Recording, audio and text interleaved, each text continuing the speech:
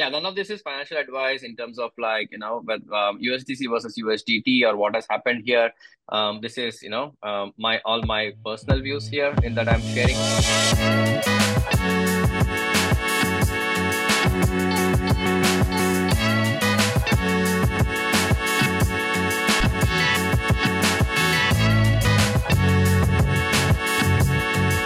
What a weird weekend, huh? We've had a bank collapse, a USDC depeg, and Chelsea win a match finally, 3 matches in a row.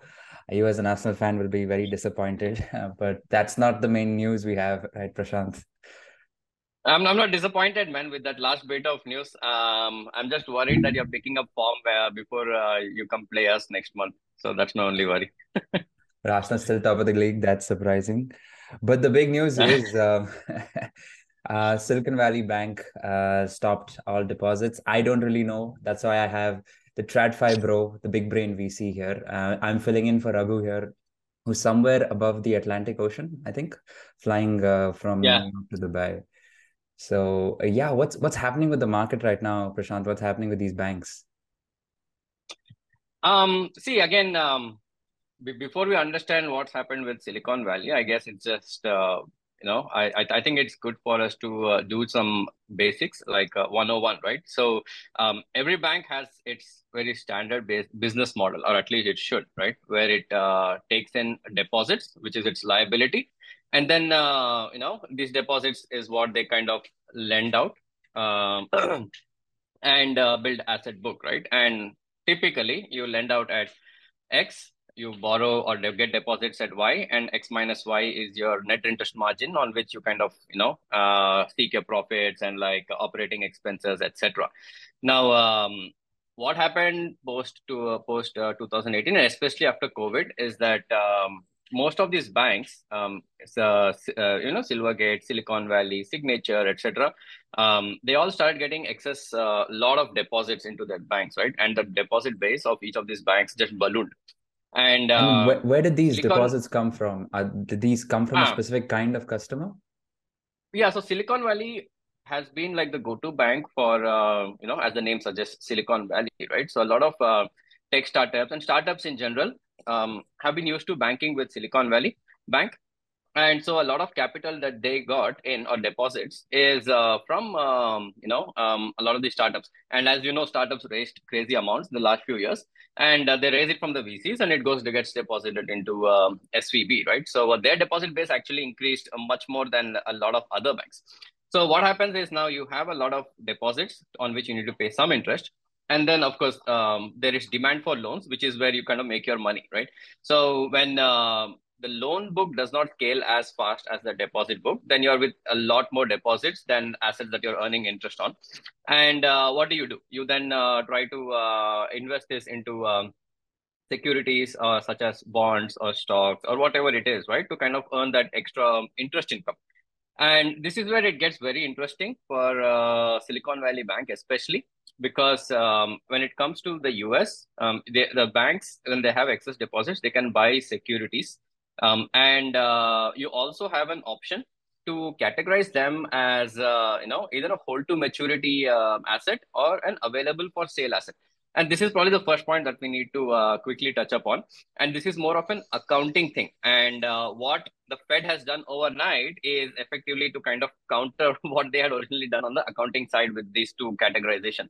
So hold to maturity means it's like a fixed deposit now that you and I must have at a bank, regardless of where the interest rates are. The fixed deposit, if you put in 100, is worth 100. You don't really mark to market and you take any losses on that, right? It is what it is, regardless of where the interest rates are in the market. So that's a hold to maturity book. Then available for sale is basically whatever you categorize as being ready for sale. Now, funnily enough, this should be marked to market, and I'll come to what that means. But it's not been done by SVB, etc. Because of again how the accounting process works. So even though it's reflected a bit on the capital and equity side, it's not really taken as an immediate loss on a month to month or quarter to quarter basis when the books are marked. So what has happened is they are holding like tens of billions of assets across hold to maturity and available for sale books. which the interest that they're earning on is anywhere in the 1 to 1.5% region, because these were all bought over more than a year ago when the Fed had not started hiking rates. And now these same type of maturity bonds in the market are priced at around 4 to 5%. Mm. So So it's a huge effectively, if you cost mark for these, them. it's a huge cost. It's basically, if this is a trading book, then all of these would have been marked down to a significant loss. Okay. And all these numbers are available and they have been disclosing the. Look, again, it's not like this has something happened overnight where people are suddenly woken up and, oh my God, there is so much unrealized loss. No, they have been reporting this every quarter ever since they started building these books. But because accounting allows them to keep it, at maturity value at par value without taking losses, they have not taken losses, right? So this is the first main point to address, that accounting has been an issue in terms of how these assets have been categorized. Now, second is, even though you have these assets, the rates are increasing. What typically banks or trading desks do is they hedge out their interest rate risks. What that means is, if I have taken a bond at 1.5%, if I expect the rates to increase tomorrow, then I swap my fixed rates to a floating rate through interest rate swaps, which are extremely liquid. So if they had done that, then as the rates went higher, their bond book would have taken a loss, but their interest rate swaps would have shown a profit of an almost equal amount, right? And then that's effectively what hedging is. So you would not have any unrealized losses. But again, if you are sitting in the risk management unit of these banks, then you're probably thinking, hey, this is a hold to maturity. I don't have to take a loss anyways. So why do I bother taking on a hedging risk anyways, right? But in retrospect, it's probably not appropriate risk management, right? Now, that is the second point. Now, the third point is, what happened in the last 6 to 9 months is that two things. One is tech and crypto started facing a lot of headwinds, right? Especially from the time that FTX happened. And again, Silicon Valley Bank is not a crypto bank, right? It's a But they serve a tech-focused bunch bank, of of course. crypto companies. Exactly. They serve a bunch of crypto companies, but it's not like a Silvergate or a Signature whose core business is crypto, right? SVB's more core business is tech. But tech has also had a fair bit of pullback in the last couple of quarters. So what has happened is, the third point specific to Silicon Valley is, once they deposits started receding on their side, and deposits started receding because tech companies probably started pulling out deposits to either address their own liquidity issues, or a lot of these banks are not paying sufficient deposit interest rates. They are still under 1%, when the 2-year treasury is like at 4 to 5%, right? So a lot of people started withdrawing these deposits to directly put it into money market funds like treasuries to get those higher interest rates. Regardless, deposit base started coming down. And when deposit bases start coming down, then you have to start paying these deposits from somewhere, right? And in the process, I guess they started selling out of their accounting for sale book. Okay. Now, once you sell something out of it, the market will not buy this at par, even if you have marked it at par, right? So they had to pay the market value of it, and you therefore have to crystallize a significant loss. When you crystallize such a loss, then your capital ratios get hit, and of course your liquidity also gets hit, right? So then they wanted to raise in the market, and when they put out raising, even until now, it's not a problem in my opinion, right? And the reason for that is, General Atlantic, one of their investors, had already committed to putting in 500 million out of the roughly 2 billion that they were raising. So they had an anchor investor as well. But what went against them is two things. One is Silvergate did this, voluntary liquidation announcement on the same day that they made the funds raise announcement. And Founders Fund, which is Peter Thiel's fund, they alarmed a lot of their portfolio companies, telling them to pull money out of SVB, right? And Hmm. these two created a massive domino effect, whereby a classic bank run happened on SVB, right? So if you have to summarize, it's like 3 points, right? One is accounting.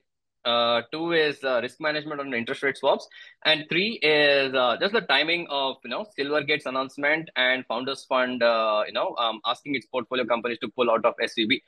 So these three just pretty much created a massive effect. It's not happened overnight, because accounting has been in place and their disclosures have also been in place. So this has been building over a period of time, it just fell over the cliff because of these two events that happened on the same day.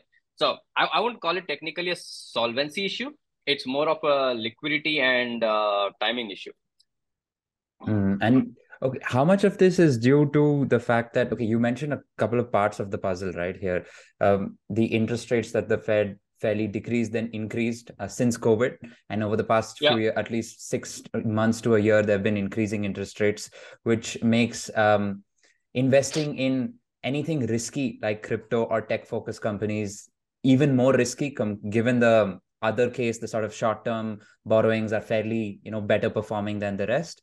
Um, and then there's also been a significant slowdown. At least two things that I'm seeing here is that there's been a significant slowdown in VC funding for both crypto companies as well as tech companies. So there's not a lot of money for these companies to receive, be put into Silicon Valley Bank, which is their assets at the end of the day. The second is you're seeing this in headlines like this company laid off so many people, this much percentage of workforce is gone, Coinbase did that, Polygon did that. Do you think that frightened, say, other people to say not invest money into tech focused, crypto focused companies? And does that lead to, say, banks that serve these customer bases not receive any assets and prop up their books? Is that like a larger play here? See, I mean, it is definitely a factor in the sense that crypto and tech, VC based funding has reduced. But again, this is a downward trajectory from Q1 of 2022, right? So again, this is something that has been happening for a year now. Silicon Valley Bank has been in existence for 40 years. This is not the first cycle that they have seen of VC funding retracting from the space. They have seen many more. In fact, they had a massive pullback even in 2003-4, right? When post.com, I guess. So they're not new to this. But we do live in like a very strange world, and all of this goes back to the period between 2008 and 2021, where rates were kept at like significantly, close to zero all the time, and massive amounts of money printing happened, and deposit rates were not increased, right? Even though Fed funds rates are like close to 5% now. And that is, I think, one big problem that a lot of these banks are not problem, but one thing they have not done is increase the deposit rate. So if I'm keeping 10 million at your bank, I'm only earning like 1%, but I know I can take it out and put it in treasuries at 4%. It's a no-brainer. I would do it, right? They could not, however, match the 4 or 5% they're getting outside, because if you go from 1 to 4% in like 3 months, then your entire profit margin goes away, right? And it's a very difficult call for a bank to take. And also, there is an element of greed as well, that I have excess deposits. Why do I have to pay them anyways? Because I don't need any more deposits. So I think these are like two characteristics that has caused this. Now, I think VC funding on the back of all of this it was already on the downward trajectory. I don't expect it to go back up significantly anytime soon. Plus, the era of cheap money is also over, right? Now the Fed fund rates is around 5%. So cost of borrowing, right from the mothership, which is the Fed, all the way down to VCs and like startups, has also increased now. So it's not that you can keep pumping money into the ecosystems anytime soon. Now again, famous last words. Now I don't know what the Fed will do out of this. I have a hunch, but let's come to that later. But that's pretty much my take on VC funding. Okay, so now let's say you speak to a lot of founders, Indian and global, right? And they're alarmed by this. They don't know what the hell to do. Some of them might even have funds on Silicon Valley banks or other American banks that are affected by this. If they come to you for advice and ask them, hey Prashant, what do I do right now? What are you going to tell them? Oh. Yeah, I mean, look, we do have a portfolio of companies, right? And we do speak to them all the time. We have been staying close to them over the last week, especially over the weekend as well. And this is not an easy thing to answer. Okay. And I'll tell you why. So right now, most of the banking globally and also the startup funding happens in either USD or in stable coins. Stable coins also that companies mostly hold is USDC or USDT, right? And there has been a progressive move towards USDC because USDT has not done an audit that people could sufficiently rely upon. So it's USD or USDC. Now, when it comes to USD, there were like not many banks in the US that were opening up bank accounts for crypto-based companies, right? The ones that were there were Silvergate, Signature, and SVB. And in a weekend, all three are gone, right? Now there are smaller banks that you go to, but then structurally, how much do you rely upon them, right? They may have the same hold to maturity and available for sale asset problems. They may be a lot more, disincentivized to open accounts for crypto-based companies. And if they all perceive that Fed is, anti-crypto. Now, again, I'm not saying they are, but if that is a perception that these banks have, then they will struggle, right, to be very pro-crypto in such a dicey macro environment. So what that leaves us with is then more stable coins, right? And right now, funnily enough, 24 hours back, my theory would have been very different, but right now it feels like USDC is very strong from that overall standpoint because it's diversified across was 8 banks, now it's 7 banks, and all of its non-bank assets are kept in very short-term treasury bills, right? So very, very low exposure to interest rates and high liquidity as well. So they have done all of the diversification at their end that you as a company, as a fund, or as a startup don't have to do at this point. So in a way, it looks like USDC could be a winner out of this entire discussion, right? But it's not easy for startups because, like I said, liquidity gets tighter and banking access, especially in the US, I think becomes more and more difficult, right? So USDC as a rail appears to be open, and that is probably where I guess immediately people will start to focus on. And there are a lot of smaller banks in US and also in Europe that also take USD based deposits. And there is a list of that as well. And that is also something, startups will have to speak to. And that is something we are openly making intros to. And where we don't have intros, we are trying to seek those intros to make them for these, for our portfolio companies as well.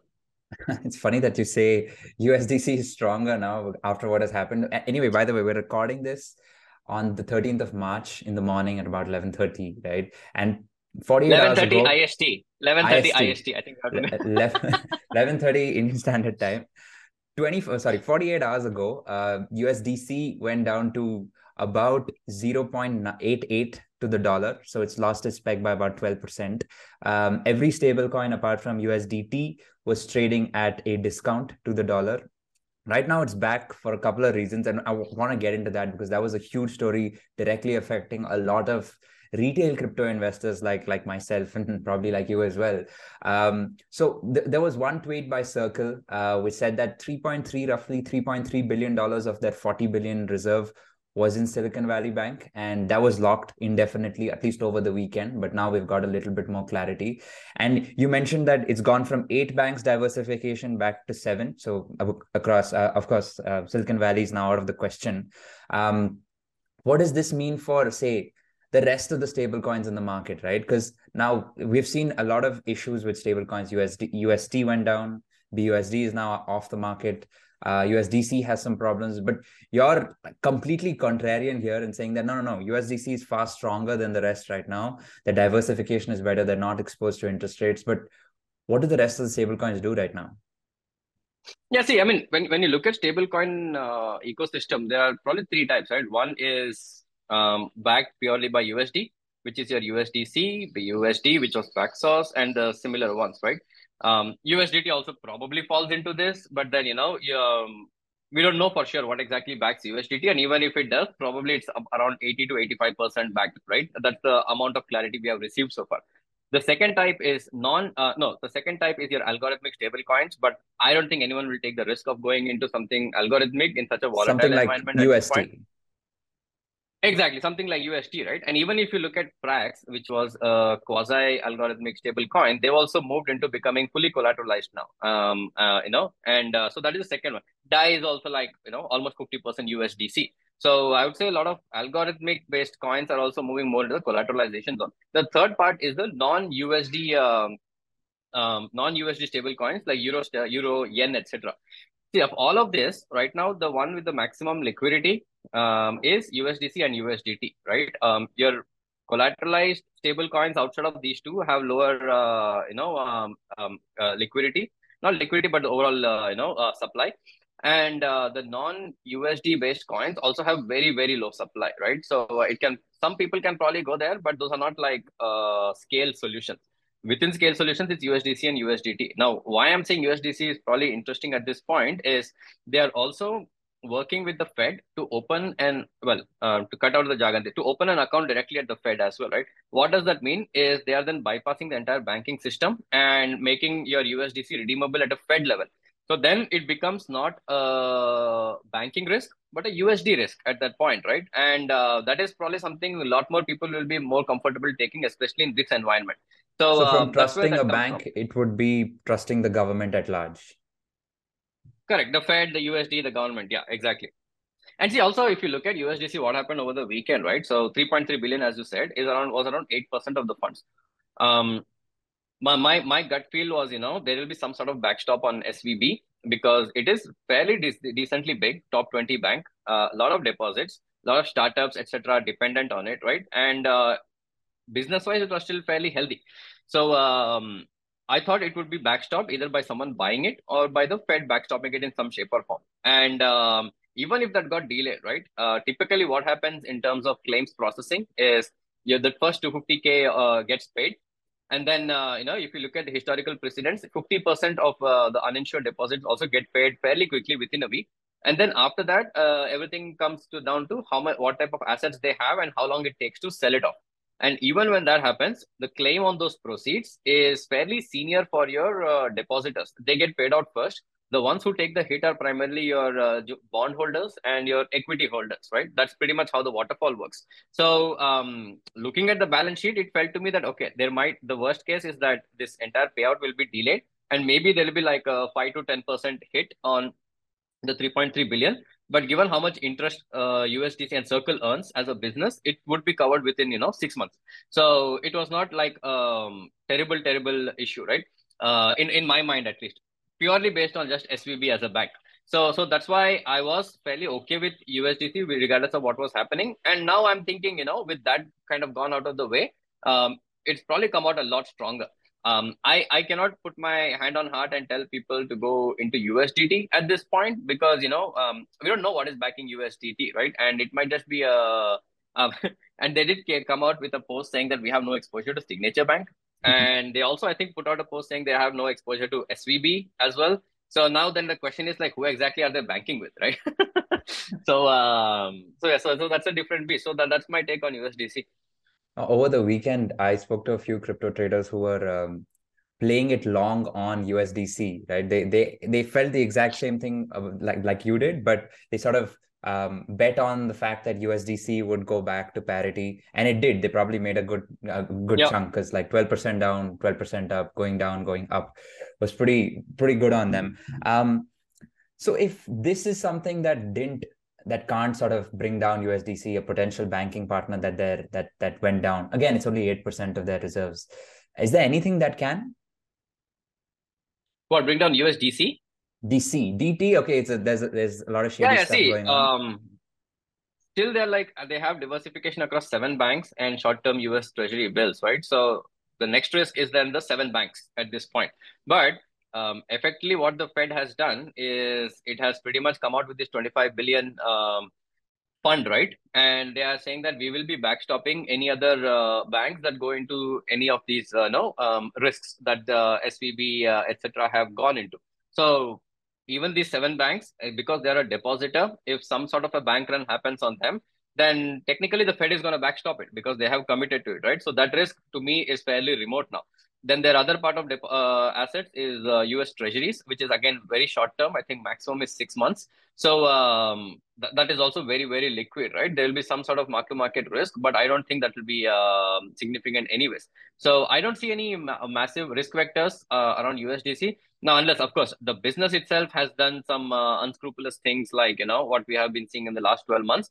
But, that is then then I'm entering into a land of speculation, which I don't want to at that point. Yeah. So this brings me to like what Fed has done overnight, right? So they have come out with this, I forget what it is called now. It's some bank, not term bank funding, right?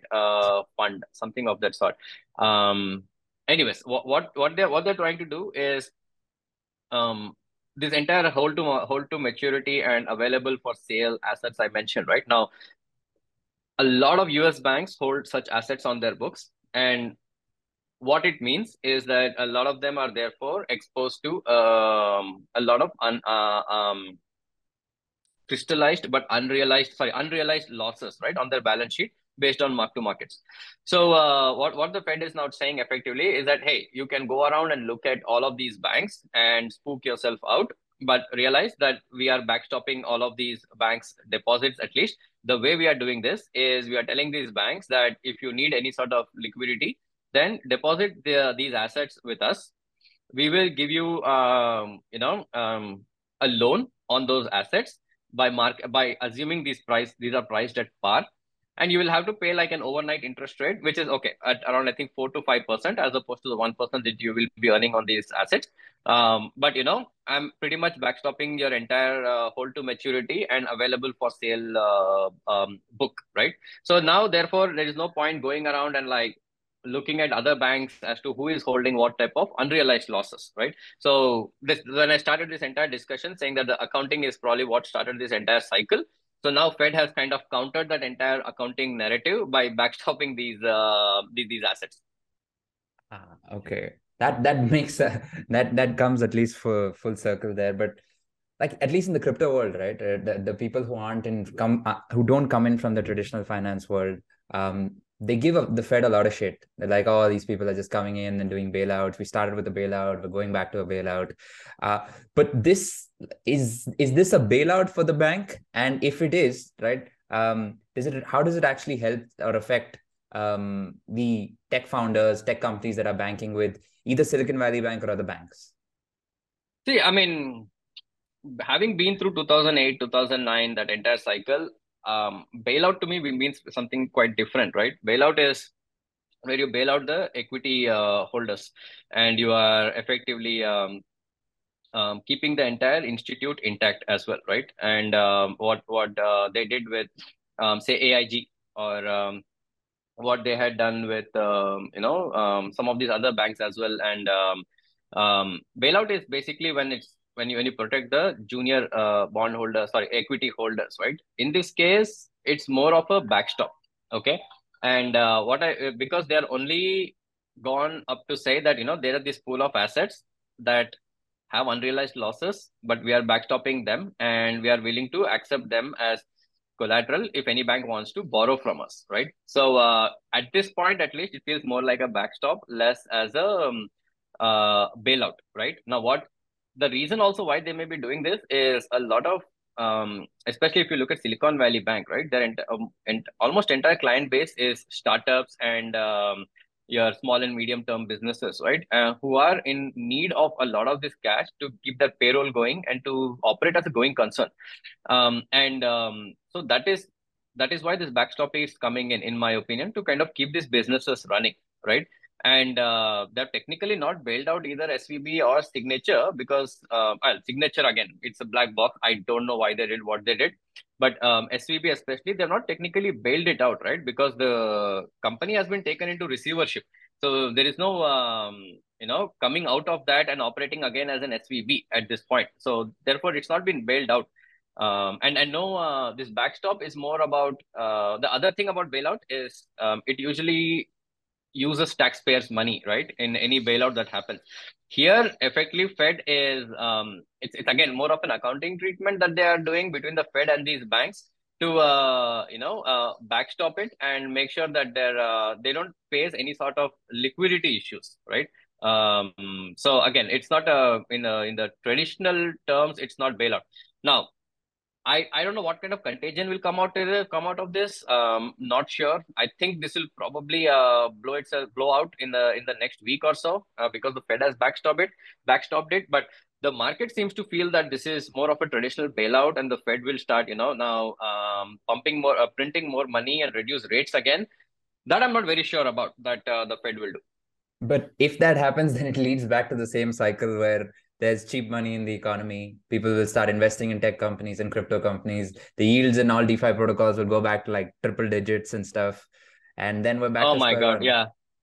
Yeah, So, it is back to square one. Of course, a lot of people on Twitter, especially, really want this to happen. Of course, selfishly for their bags.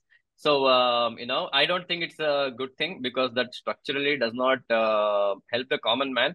And you do that, and inflation again starts peaking, right? And that is, in my opinion, a very bad outcome, because then you don't know how it manifests itself into a two-tiered society, and what type of civil unrest that generates. Because anything like that happening will again just put more money into the rich people's hands, right? So and end of the day.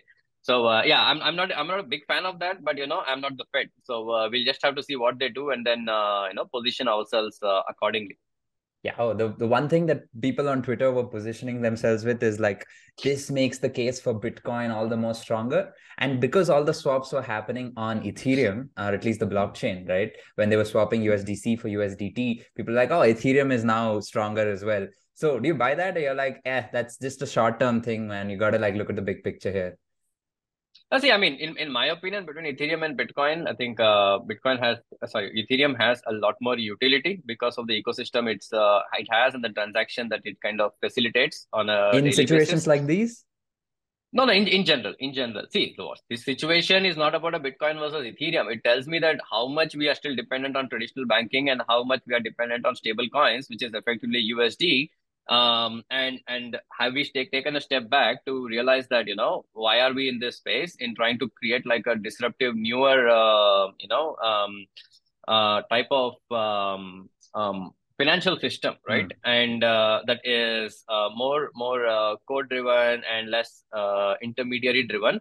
And what last few days has kind of told me, and I mean, I've always believed in that anyways, is that we are still way too dependent on centralized currencies and financial institutes, whether we like it or not. And there is no point kind of taking a moral high ground and saying that one is better than the other.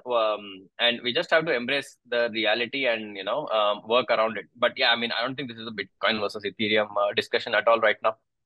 Ah, okay. So don't listen to the noise on Twitter because everybody was just yelling at that. Oh, Bitcoin's stronger than this. But Yeah, that's so, that's another problem, right now, something like Twitter makes money and information accessible. Sorry, between Twitter and on chain, you have no money accessible 24/7. Okay. But banking does not work that way. So a lot of usually weekends would be very silent, right? But this weekend was crazy, and I mean, I don't know if it's a good thing or bad thing, but Twitter. I mean, I learn a lot, but I just feel that it just has way too much PTSD. yeah, weekends, like crypto just lives on the weekends and banks close on the weekends. And this was like the intersection of both. The funny thing is, I saw a tweet by Dante Disparte, the guy who heads policy at Circle. And he said at the end of the tweet, he said that we will be smarter on Monday. So he was also like, guys, I know it's a big problem. My stable coin is depegging, but like we'll handle this on Monday. But thankfully, it was all sorted before Yeah. Monday. And so now what happens now, right? Like, okay, for crypto, we can at least see that any crypto startup that is banking with SVB or any at-risk company, they're at risk, right? Stable coins have become stronger, at least USDC has. USDT is still fairly untransparent. What do we sort of do right now? When you say we, as in, you mean, The crypto world, the crypto industry. yeah, see, I mean, crypto world, I think, having spent so much time in London, I think I would love to use this phrase that we use, right? It's keep calm and carry on. Uh, and I think crypto, the entire Web3 ecosystem, I think needs a bit of that. Don't lose focus on, like, we still have to build so much, right? And let's focus more on that. I know this is an issue, and it's not like, I mean, a lot of people were genuinely worried this weekend because it were hitting the payrolls, etc.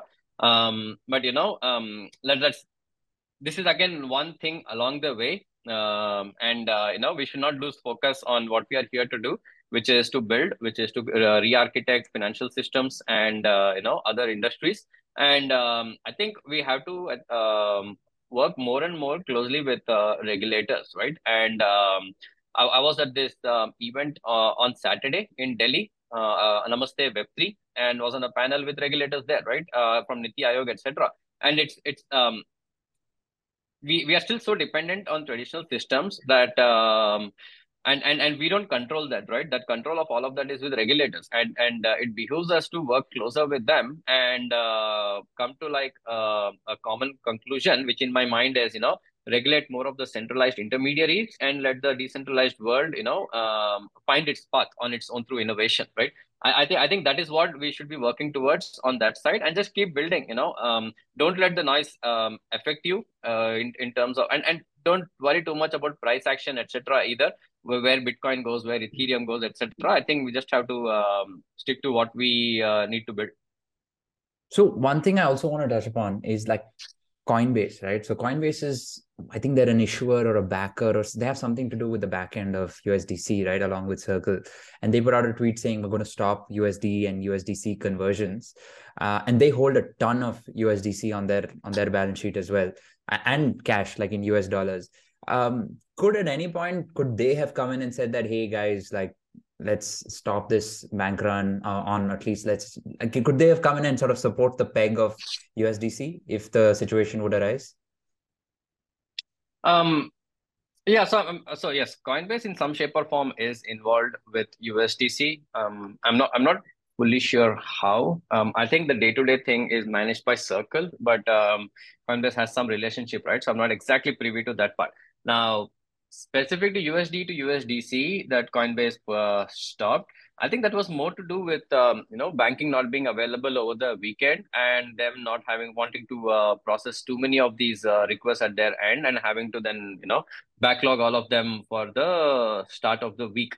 So and I think this is probably the main reason why they did that. Now, I'm almost certain that given their exposure to USDC and also their close relationship with Circle, they must have been working in the backend on trying to help Circle and USDC resolve this. But yeah, I don't I guess we can't say that anything for certain, because we didn't see them putting out anything, or at least I missed anything of that sort, right? Now Coinbase is one of the now turning out to be one of the places where people are withdrawing their USDs into as well, and they could become like a very good conduit for this entire USD to USDC going forward. And it probably just solidifies their position from a crypto ecosystem standpoint. Of course, none of this is financial advice, or a disclaimer has to be mentioned, right? So Yes, I have to actually, yeah. None of this is financial advice in terms of like but USDC versus USDT or what has happened here. This is my all my personal views here in that I'm sharing with Akshay and the team. So yeah, don't construe anything as legal, tax, financial advice. all right, cool. Cool. So let's just run through a quick TLDR of what exactly happened, so that we're on the up and up. Right. So in 2020, again, like I'm going to butcher this, and Prashant, you're the TradFi guy here, so you can like correct me here, right? Whenever I've missed out. So in 2020, rates were incredibly low because of COVID. So people wanted us, at least the government wanted people to spend like crazy. So like home loans were very low, everything else was very low, right? So it's cheap money. I could borrow, I could put it in whatever the hell I wanted to. And the price of a lot of cryptos and the tokens at a lot of DeFi protocols just went up and up and up because of that, or one of the reasons because of that. And that eventually lasted for a period of roughly 2 to 3 years, until say Luna and Celsius and FTX collapsed. Not because of that, but because the rate started increasing and people started pulling back their money into their own sort of into something safer, something like T-bills, or something like government bonds, corporate bonds, etc. And they started pulling money out of the places where they stored it, whether it's crypto exchanges for crypto investors or banks for tech founders, and VC funding sort of dried up, and it will probably continue to dry up. And that's what led to at least SVB sort of getting a hit. But Silvergate was also a bank for various crypto exchanges. People started pulling money out of crypto exchanges. So there was a big problem there as well. Now eventually led to USDC, which was Circle, which was one of the depositors with USDC, or with SVB. And their money got stuck, and they sort of couldn't pull it out. But again, everything sort of ended up fine because they pulled their money into another bank, I think. So is that like a fair summary, or is there anything else that you have to add? I know I didn't get the accounting aspect of this. That went over my head, but we can break it down in the newsletter for sure. Yeah. I mean, I wouldn't say it's 2020. I think these things have been building up since 2008. right? And it's just 2020 just accelerated everything significantly. And what we are seeing now to an extent is the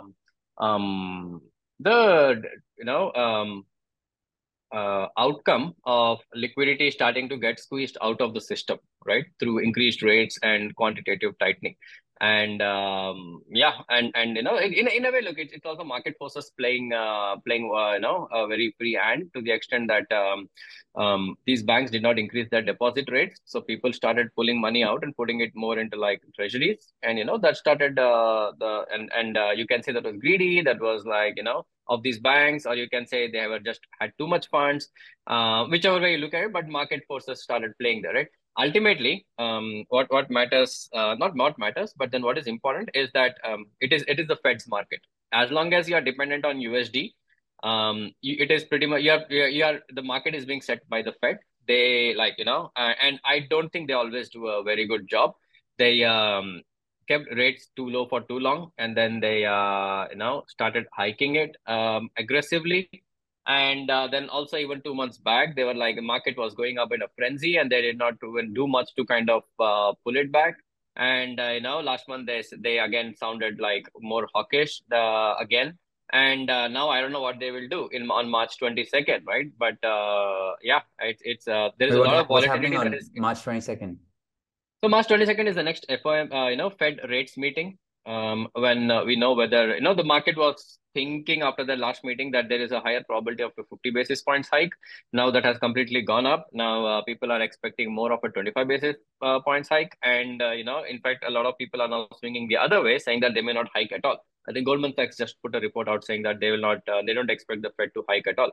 So yeah, man, there's a lot of volatility that's also created because I think even though it is the Fed's market, I don't think they have done the best they could in the last 15 years in terms of how they could have managed the economy either, right? Now, again, it's easy for me to sit here and say that they have a very tough job out there. But yeah, I mean, in retrospect, it's yeah, anyone can, make an opinion. Damn, yeah, they have a huge job there. There, and it's affecting us as stablecoin users as well. My God, but this was crazy. I learned a lot, and I hope our listeners, readers did as well.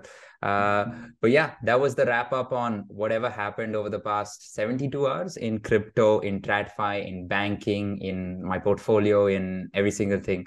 I'll catch you guys next time. Yep, and get some sleep, guys, everyone.